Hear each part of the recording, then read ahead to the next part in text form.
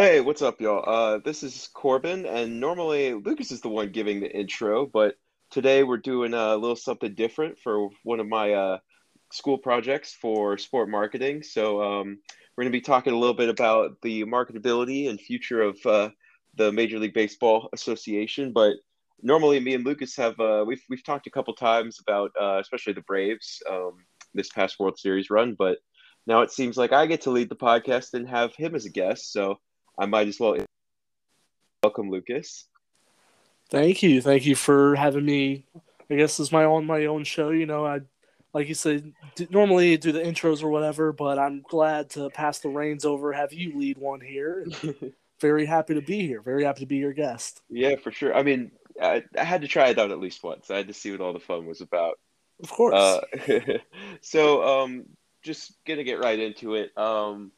I mean, obviously, I'm a huge baseball guy. I know you've become more of a baseball fan as time has gone on. And so what I wanted to do on this current event, I was doing it during the MLB lockout, and I was thinking to myself, how can the MLB better market itself? How can they appeal to consumers more? In your eyes, Lucas, what would you say is like maybe the number one problem facing baseball right now, just in your opinion?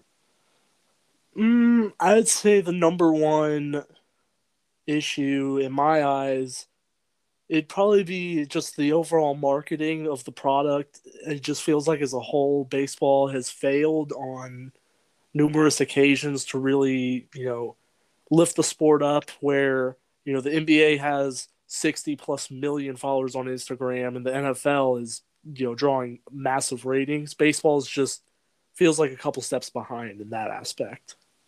Yeah, I completely agree. I'm glad you touched on that.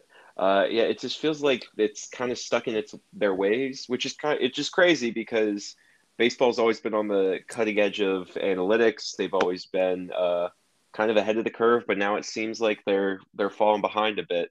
Um, so in my article report, I talked a lot about just different ways that baseball, in my opinion, when the lockout ended, should try to better rebrand itself. So I guess now we can kind of follow up on some of those ideas and see exactly what's happened. So one of the first things that obviously is plaguing baseball and is plaguing the marketability to especially a younger crowd is the pace of play. Obviously, unless you're a really diehard baseball fan, you're not going to want to sit down and watch a 4 hour game that they play 6 to 7 days a week. So actually, in the minors this year, they're testing out the pitch clocks, obviously, which got put in the new CBA, but also they're testing out catcher wristbands that communicate signs to the pitcher to hopefully speed up the pace of play. How do you feel about that, Lucas? Like the having like an Apple Watch on your hand to better communicate. Yeah, it's interesting because it doesn't seem like something that would be normally introduced, but like you said, they're trying different things here. And I find it interesting because we just had the massive, scandal with the Astros doing all the signs and whatnot. I find it interesting that they are adding like a pretty big technological change here to the game, for the catcher there. I think it'll be overall good for the defense, like the pitcher and everything. I just it's more just like I don't know. It's baseball's very interesting in the fact that it is like you said, it's a very traditional sport, like very stuck in their ways. And as much as like that is an issue, it is kind of the charm of it. So I don't know exactly how I feel about this. I think it's interesting to see it play out, over this next season and see, what else they can do to, further extend this, like make the game more futuristic, I guess. Yeah, I agree. I think they definitely need to find a way to kind of breach into this new generation. But at the same time, like it does feel very weird that, especially coming off these big sign stealing scandals, that there might be an easier way for sign stealing to happen now, which is a little backwards, but Um, Yeah. another thing I really want to touch on. So obviously, you know me, I am a huge dig data analytics guy. That is my dream. I want to do analytics in some sort of sport capacity. And one of my other main point in my article report was that I think it is crucial for the MLB to provide statistics such as like a StatCast mid game, so the viewer can understand exactly what they're watching instead of just having to listen to someone. Now, as someone who I guess is a little bit more of a casual baseball watcher, maybe just a little bit for you, but how would you feel about some sort of like more live statistics that are easy to digest to like a TV broadcast? Yeah, I think it would be an awesome addition to the game. I think that it would normalize it more. Because I mean, you do have that. I feel like the analytics discussion really comes down to two different sides of fans, where it's like they're either anti-analytics or pro-analytics.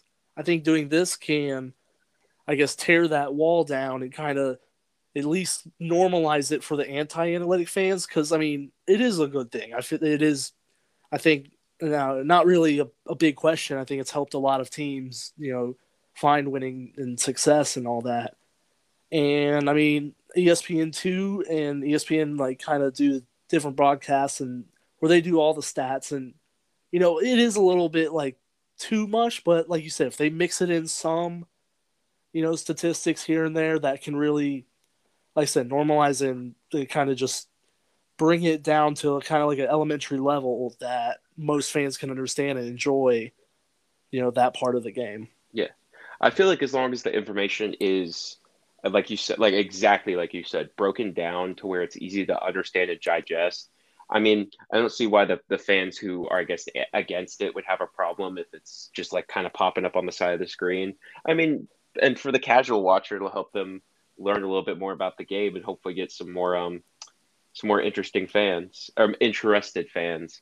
But Yeah, and I would say for the broadcast team also they have to be able to deliver it because you don't want these old players that are doing the one ass like the analyzing part of it. You don't want them to like constantly bring down those analytics, like kind of talk down on it. You want them to kind of embrace it. I think that would be a big part of it. yeah, definitely has to be more of a supplementary thing rather than like the end all be all.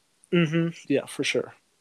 Yeah. Well, I know we ran a little bit over, but obviously I'm sure you and me will talk a little bit more of this outside of the recording booth. But I really appreciate you helping me out with this and coming on. I know you introduced me to the podcast game, so thank you very much, sir. And I really enjoyed it.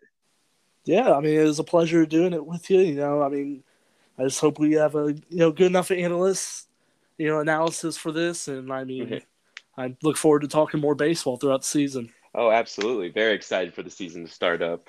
Well, thank you so much for listening and really appreciate it.